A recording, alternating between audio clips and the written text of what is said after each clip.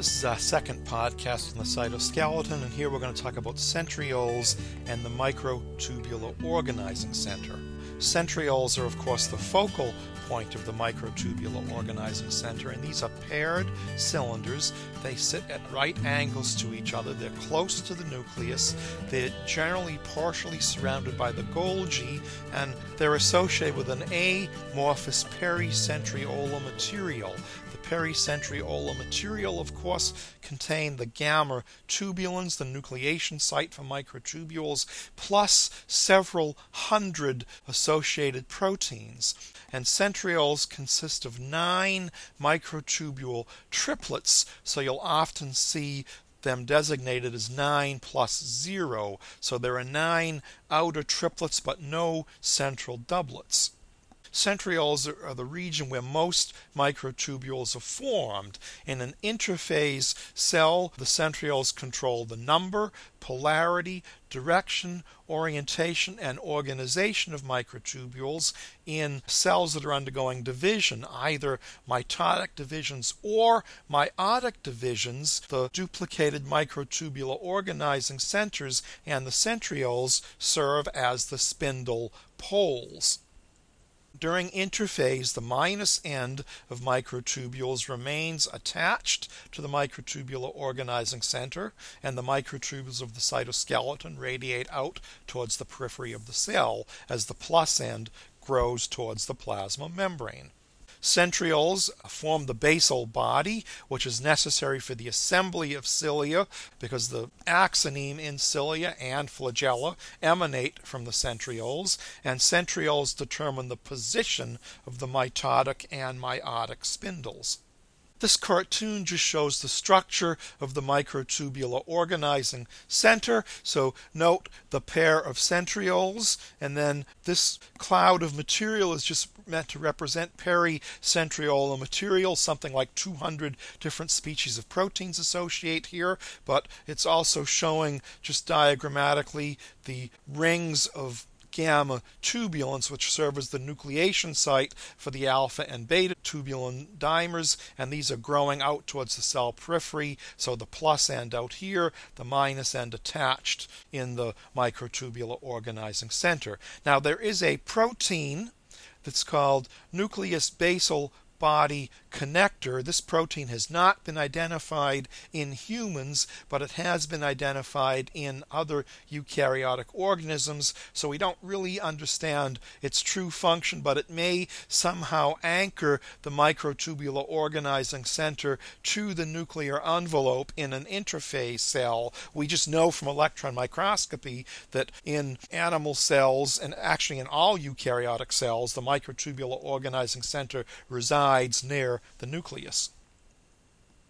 As we've said, basal bodies form the microtubular organizing center for the tubules for the microtubular axoneme that would be in cilia. So a major function of the centrioles in interphase cells is the formation of basal bodies. And basal bodies can form de novo without contact of pre-existing centrioles. This would be the so-called acentriolar pathway, or basal bodies can form from the duplication of pre-existing centrioles, the so-called centriolar pathway. I don't care that you remember that. What I want you to understand, though, is that in any epithelium where you have a ciliated epithelium, at the base of every single cilium would be a centriole, the so-called basal body. The micrograph on the left shows epithelium from the respiratory tract, and you can see the cross-section of the cilia. I think you can appreciate the 9 plus 2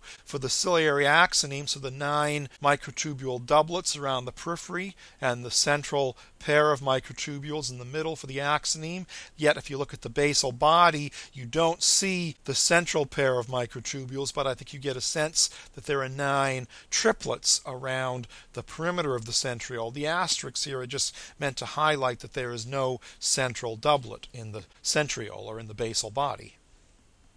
Here is the mitotic spindle, and remember the primary role of centrioles and the microtubular organizing center during the cell division cycle is to position the spindle apparatus. So here's the pair of centrioles, and we'll talk about this in much greater detail in a later podcast when we talk about the cell cycle. But you can see the various types of microtubules, the astral microtubules, the kinetochore microtubules, and the polar microtubules. Here's a very nice electron micrograph showing the ultrastructure of the centrioles. And look at this. You can see the centrioles residing at right angles to each other, and here the centriole pair has replicated. So this is probably late in G2, before the mitotic spindle is assembling itself, but I think you can actually count around. If I leave my arrow here, you can look at that and count that as 1, 2, 3, 4,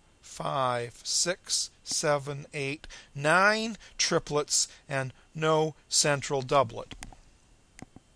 This just shows the centrosome both at the light microscopic and electron microscopic level. Here, the microtubules are stained with an antibody that's going to fluoresce back green, and the microtubular organizing center is stained with an antibody that's going to fluoresce back yellow. Here, at the electron microscopic level, you might have a cut through this area. You can see one centriole like this and the other member of the pair here, so they're lying at right angles to each other, and the microtubules have just been colored red in the centrioles, and then the individual microtubules emanating out from the microtubular organizing center have just been colored as yellow.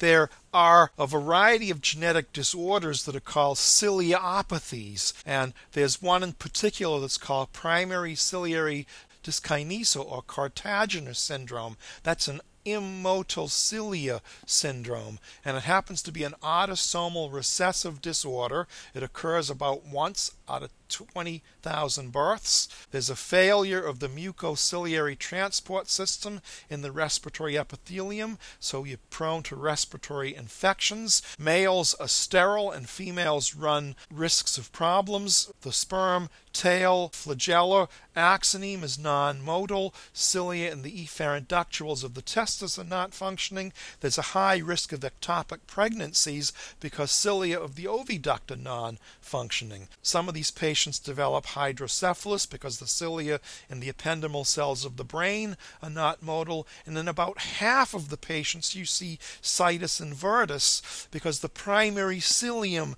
that functions early in embryonic development, that moves some of the transcription factors to the right and left side of the embryo, are also not functioning, so you get totally a flip of how the organs are supposed to be arranged. This primary ciliary dyskinesia, there's a lack of dynein on the microtubule doublets, and that's shown here. The lack of dynein means the microtubules can't move, so the cilia are immotile.